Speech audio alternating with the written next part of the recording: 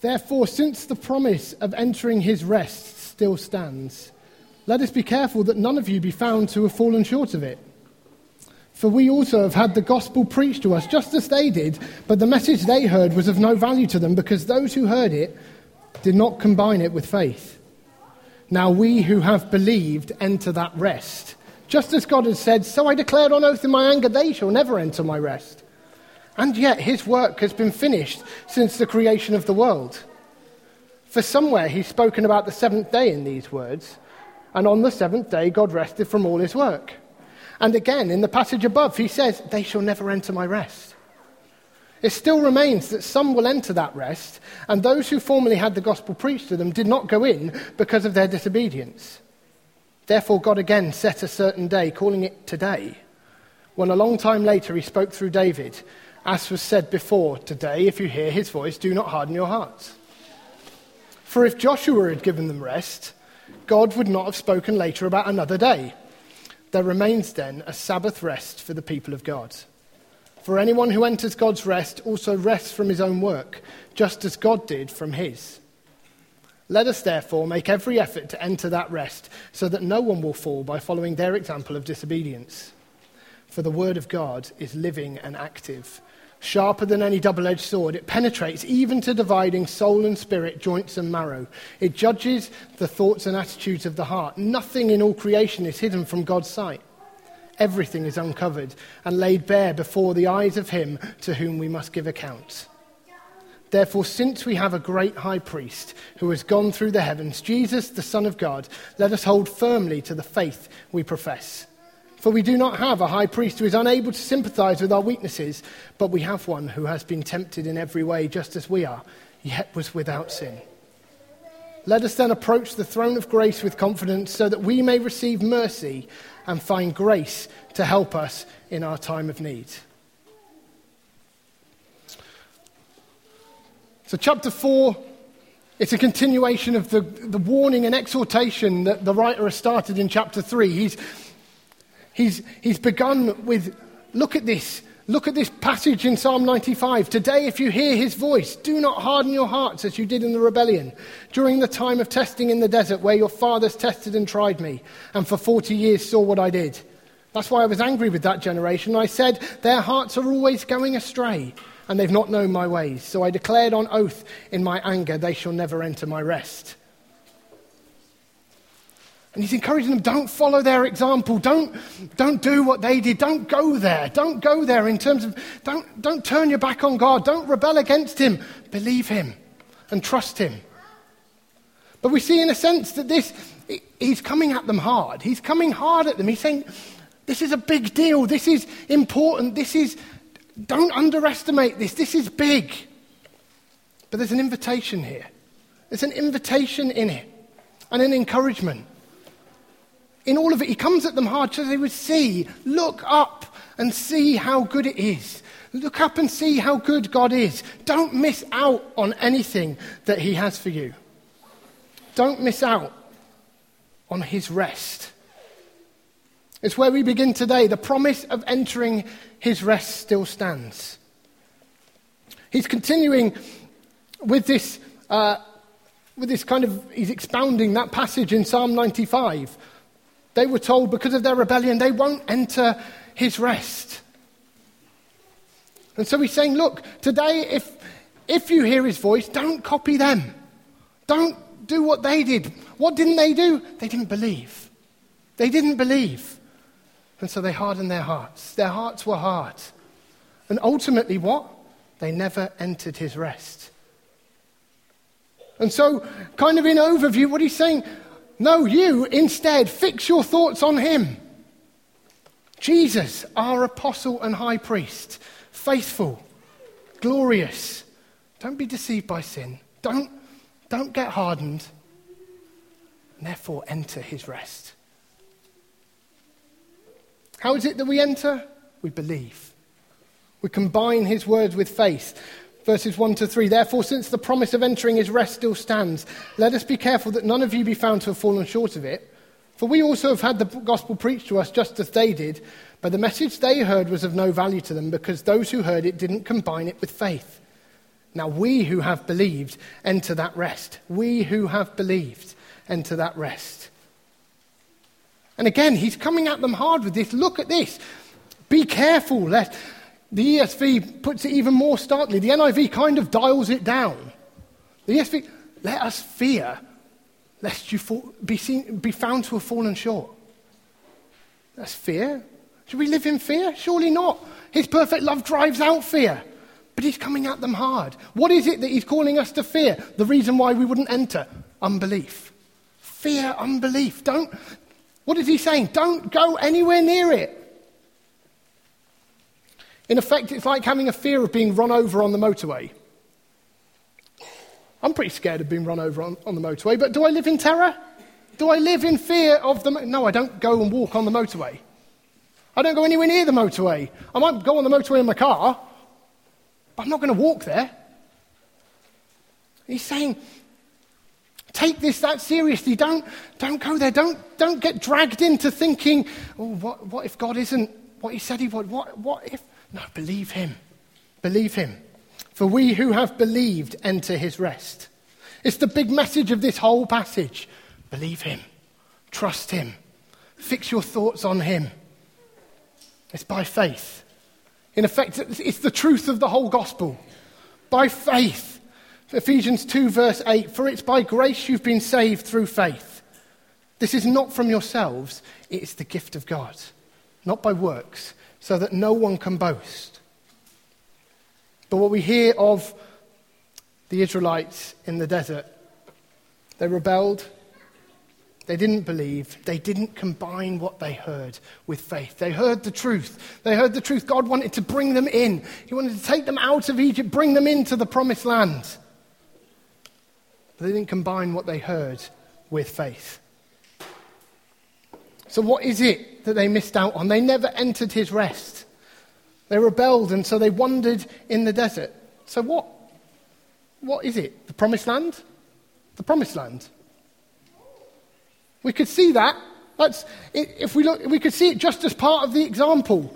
Yeah, okay, well, this is the example you're teaching us. Don't be like our forefathers. They were being led to the promised land, and they didn't get to the promised land because they disobeyed.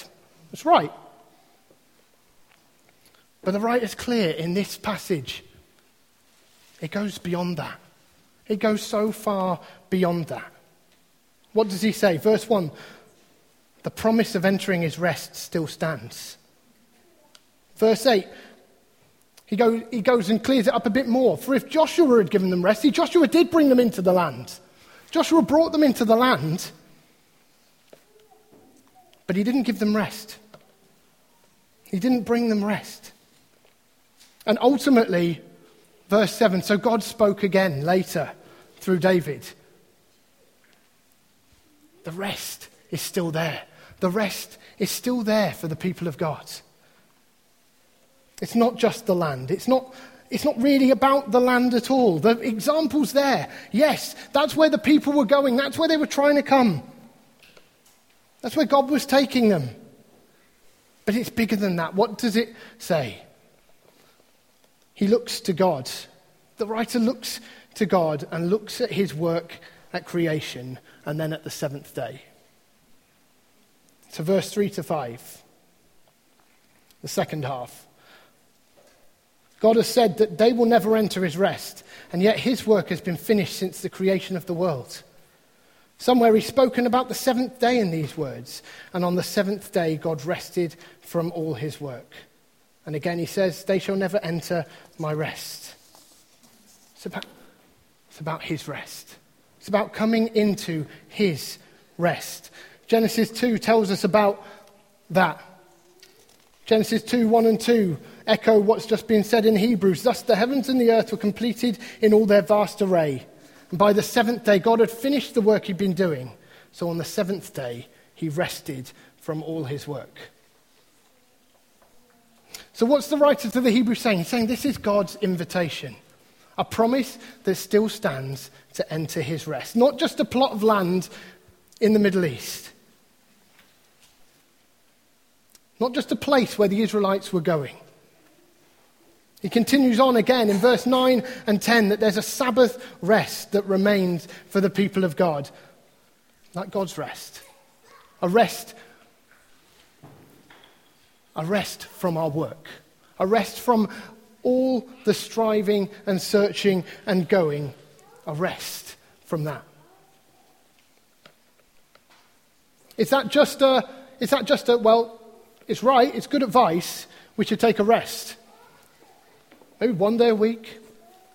Make sure we sleep well. Take a break to be refreshed. It's good advice. It's solid. It's God provides that. But is that really what the author is getting at? There's still a day off to be had. There's still a day off to be had once a week. Perhaps. No. What is he talking about? What is this rest that God is calling us into? Well, ultimately we look forward to his rest in heaven. Ultimately, we look to where we are ultimately headed. Chapter 3, verse 1. Therefore, holy brothers who share in the heavenly calling. It's our ultimate destination, where the Israelites were headed for the promised land. It's true. That's where they were going. That's what God had promised to them. I'm going to take you out. I'm going to bring you in to the promised land. But as we've seen, his rest is so much more. It goes beyond the promised land. It's not about the land. Joshua didn't give them rest. And God speaks again.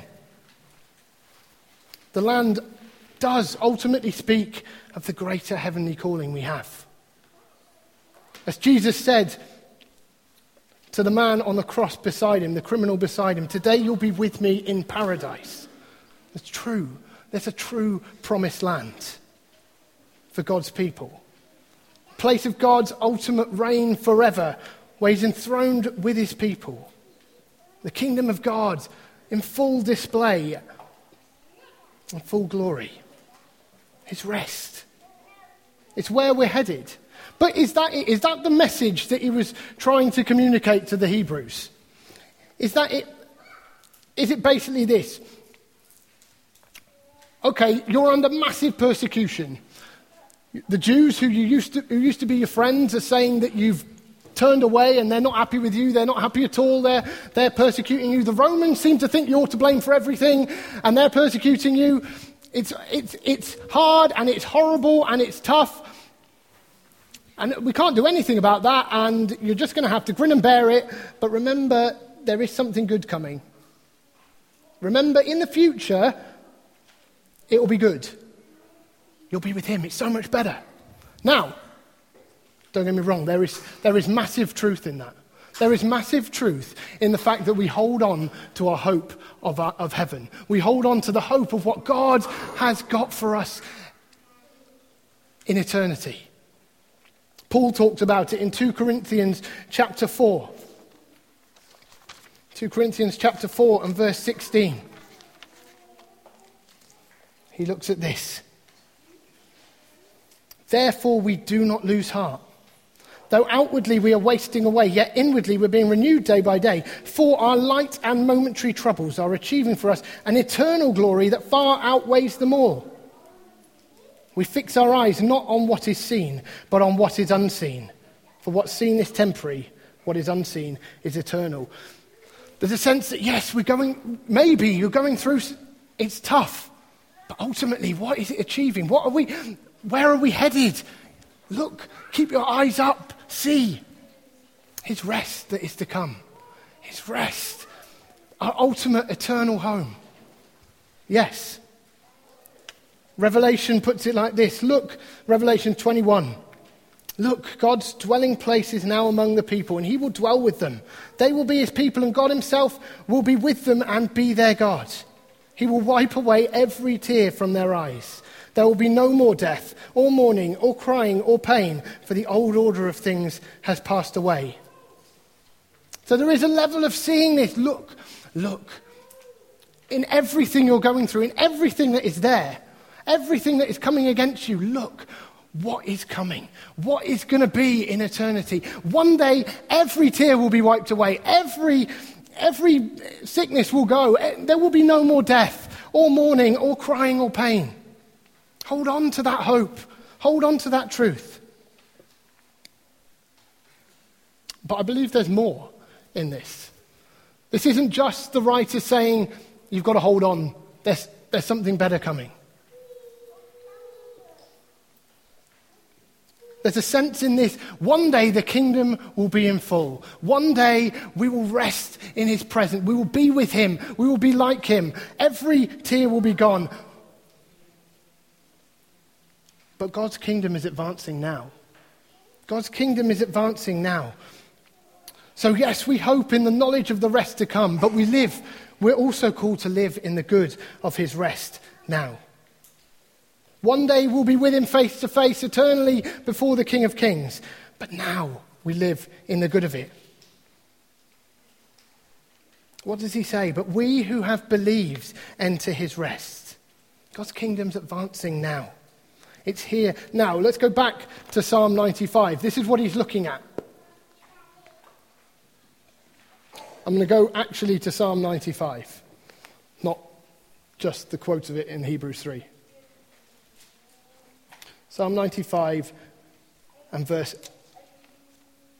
very end of verse 7.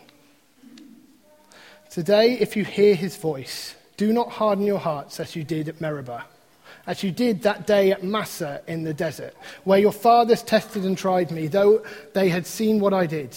For 40 years I was angry with that generation. I said, they are a people whose hearts go astray, and they have not known my ways. So I declared on oath in my anger, they shall never enter my rest.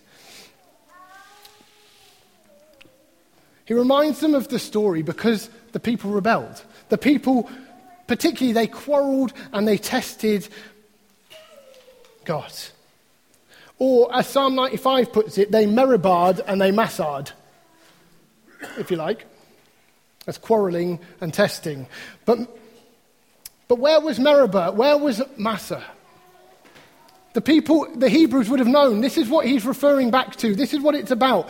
Meribah and Massah was the name that Moses gave, or the names that Moses gave to a place called Rephidim. God led the people to Rephidim.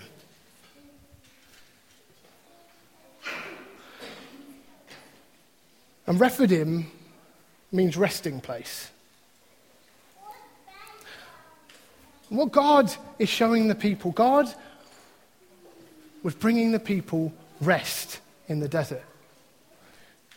God was offering them his rest in the desert.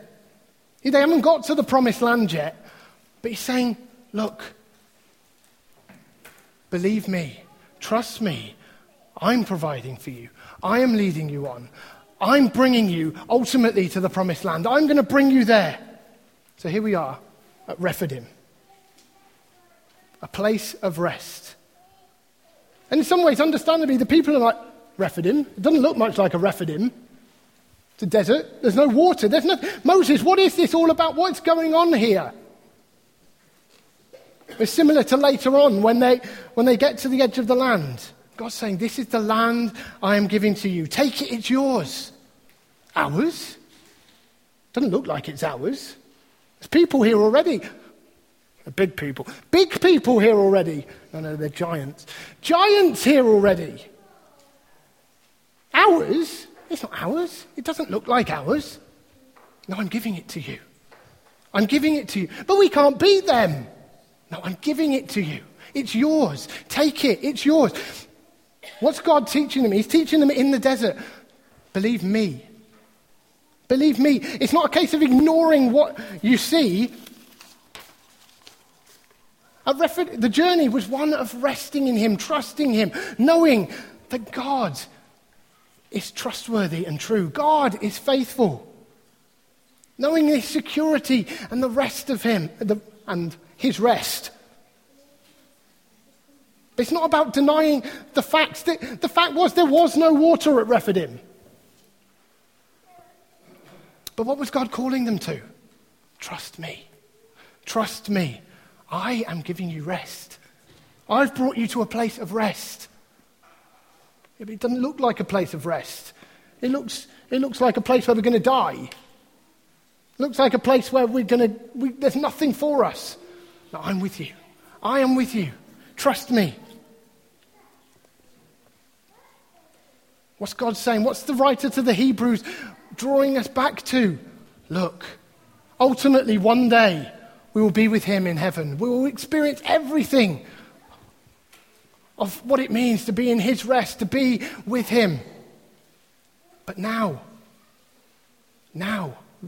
he calls us to experience his rest, to experience his rest, the security of being in him, the security of him being our provider, of him being everything that we need.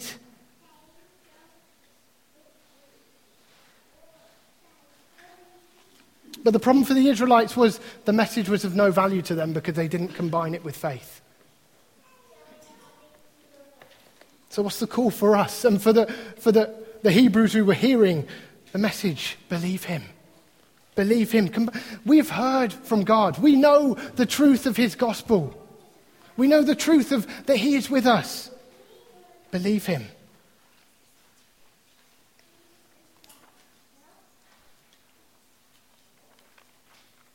The writer of the Hebrew goes on. Make every effort. Make every effort. If I can find the verse.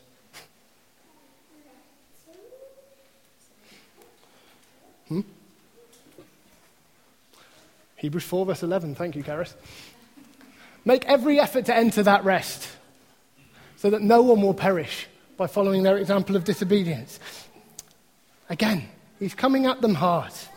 He's coming at them saying, come on, guys, look at this. This is so important. It's so wonderful. So what? So throw off everything else. So fix your thoughts on him. Yes, he has work for us to do. He has things that we can do in his strength. But fundamentally, what are we called to? Rest in him. Rest in his finished work that Christ has done for us on the cross. To understand this is the rest that we have, that we're not striving to enter into his grace. How can we strive to enter into his grace? In that, the sentence itself tells you how ridiculous that is. How can we strive to enter his grace? It is grace. Yet we press on in him.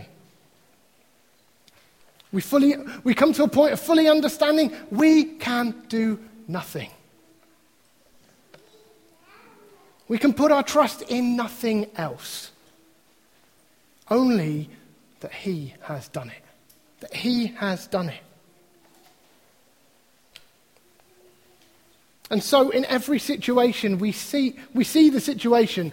We see it. It may be terrible. It may be okay. It may be hard. But we choose and we keep choosing to keep putting our full trust in him. That's what it means that we would dwell in his rest. And that we dwell in his rest so that we might continue to press on into his rest to come. We believe God. We know his care, his sovereignty, his grace, his miracles in our lives. And so we press on. Jesus said it like this in Matthew chapter 11. Matthew chapter 11 and verse 27. All things have been committed to me by my Father. No one knows the Son except the Father, and no one knows the Father except the Son, and those to whom the Son chooses to reveal him. It's by him. It's all by him. And then, come to me, all you who are weary and burdened, and I will give you rest. Come and I will give you rest. But then what?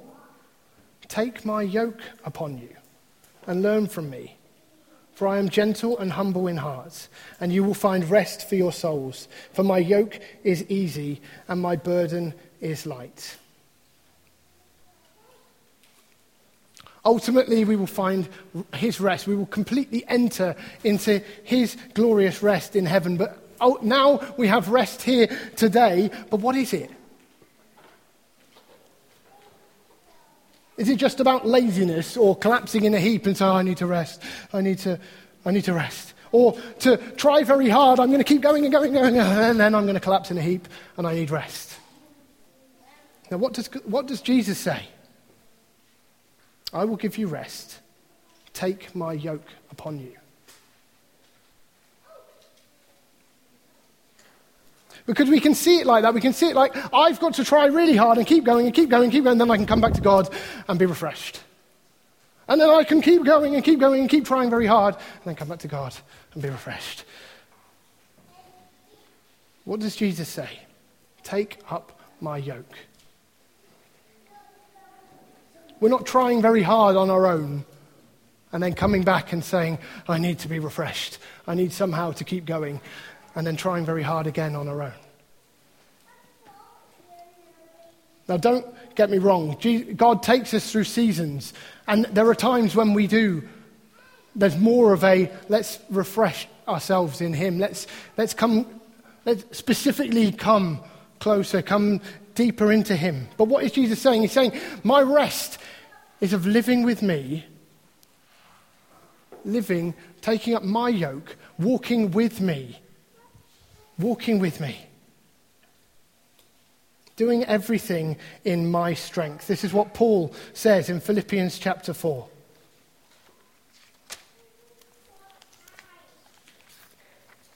Philippians chapter 4 and verse 12. I know what it is to be in need, and I know what it is to have plenty. And I have learned the secret of being content in any and every situation, whether well-fed or hungry, whether living in plenty or in want. What? I can do everything through him who gives me strength.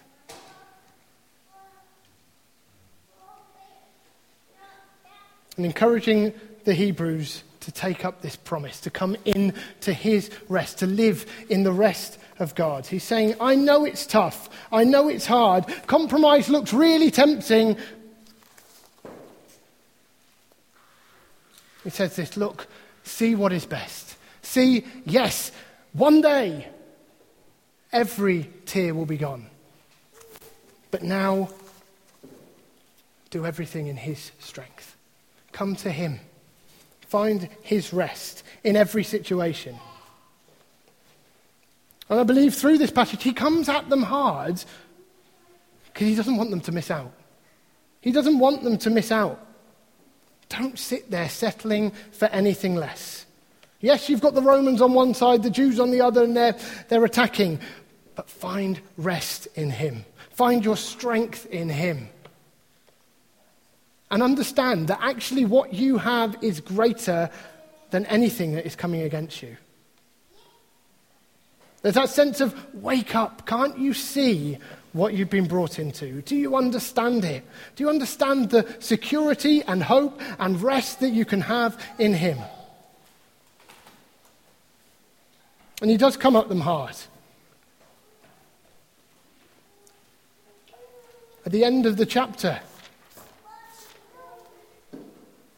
the word of God is living and active, sharper than any double-edged sword. It penetrates even to dividing soul and spirit, joints and marrow. It judges the thoughts and attitudes of the heart. Everything's before God. Everything is there. He sees everything. It's important. And it's getting it. Look, God knows your heart. He knows it. You can't just be putting on a show. He knows your heart. But how does he resolve that? Therefore, since we have a great high priest who has gone through the heavens and on, let us approach the throne of grace with confidence so we may receive mercy and find grace to help us in our time of need. Of a God who sees everything but wants to give us help, wants to give us mercy, wants to give us grace and help in our time of need. So what's the call to us? We're to choose to believe him. Put all our trust in him. Believe his promises. I believe God wants us to see. He wants us to hear this kind of hard, wow, you're coming at them so hard. To understand, look how good God is. Believe what he has said. Understand what it is that he's done for us. He's brought us in by his grace, by the blood of Jesus. Let's walk with him, believing his promises. Just some of them.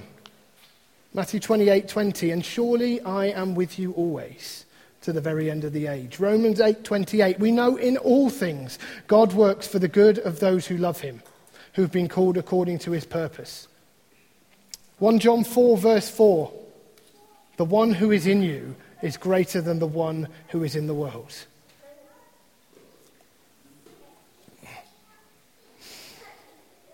Anne read earlier from Matthew chapter 6, I believe, about the birds and the flowers, and Matthew chapter 7 about asking, seeking and knocking. I've got them both next to each other. We can come, we can ask, we can seek, because he's good, he's faithful. We don't need to worry. But I believe God today wants us to believe him, wants us to know more of what it is to walk believing him, living in his strength, in his rest. And so in that, I believe God wants to strip away our self-reliance. Where does our hope come from? Is it in our ability to get things done? Is it security that comes from having a good job or having enough money that comes in? It doesn't matter whether it's a really well-paid job or whatever, the money that we need. We've got it, so it's okay. Or having the home that you like. Even in our family. They're all good things. But is that where our hope is? Like Deborah was saying earlier, I believe God wants to strip away fear. Are we scared of, actually, I'm not sure I can cope with this? Wants to strip away disappointment. Wants to strip away just a sense of weariness or tiredness. I don't know whether I can keep going with this. I don't know whether I can believe in the way maybe I did before. On self-reliance, wants to strip away that sense of I can manage. God very gently wants to say today, no, you can't. No, you can't. And it's right that you can't. Because in me, you are strong. Not on your own. And to strip away a sense of, will it ever change? Like that Matthew passage says, Matthew chapter 7, ask him. Come and ask. He knows how to give good gifts to his children. But trust him in it. Trust him in it. Tom, do you want to come back up? I'm going to close. I was preparing this just thinking, what does God have for us today? His rest for us, that we would dwell and push forward in his rest. And Nikki said, that sounds a bit like what Ginny said at the commitment evening, which I'd forgotten. Of course. Classic. I'm really good at retaining things. But I'm going to read it. It was very encouraging to me, and I just believe this is something of what God wants to do. So I'm going to read. Not by might, not by power, but by my Spirit. There's a time coming for an entering into rest, a season of newness, where quietness and confidence shall be your strength. And the empowering and anointing of the Spirit will be a tangible feature in your life. Powerlessness will give way to his power. Many doors will open, and many will be surprised by the suddenness of his call.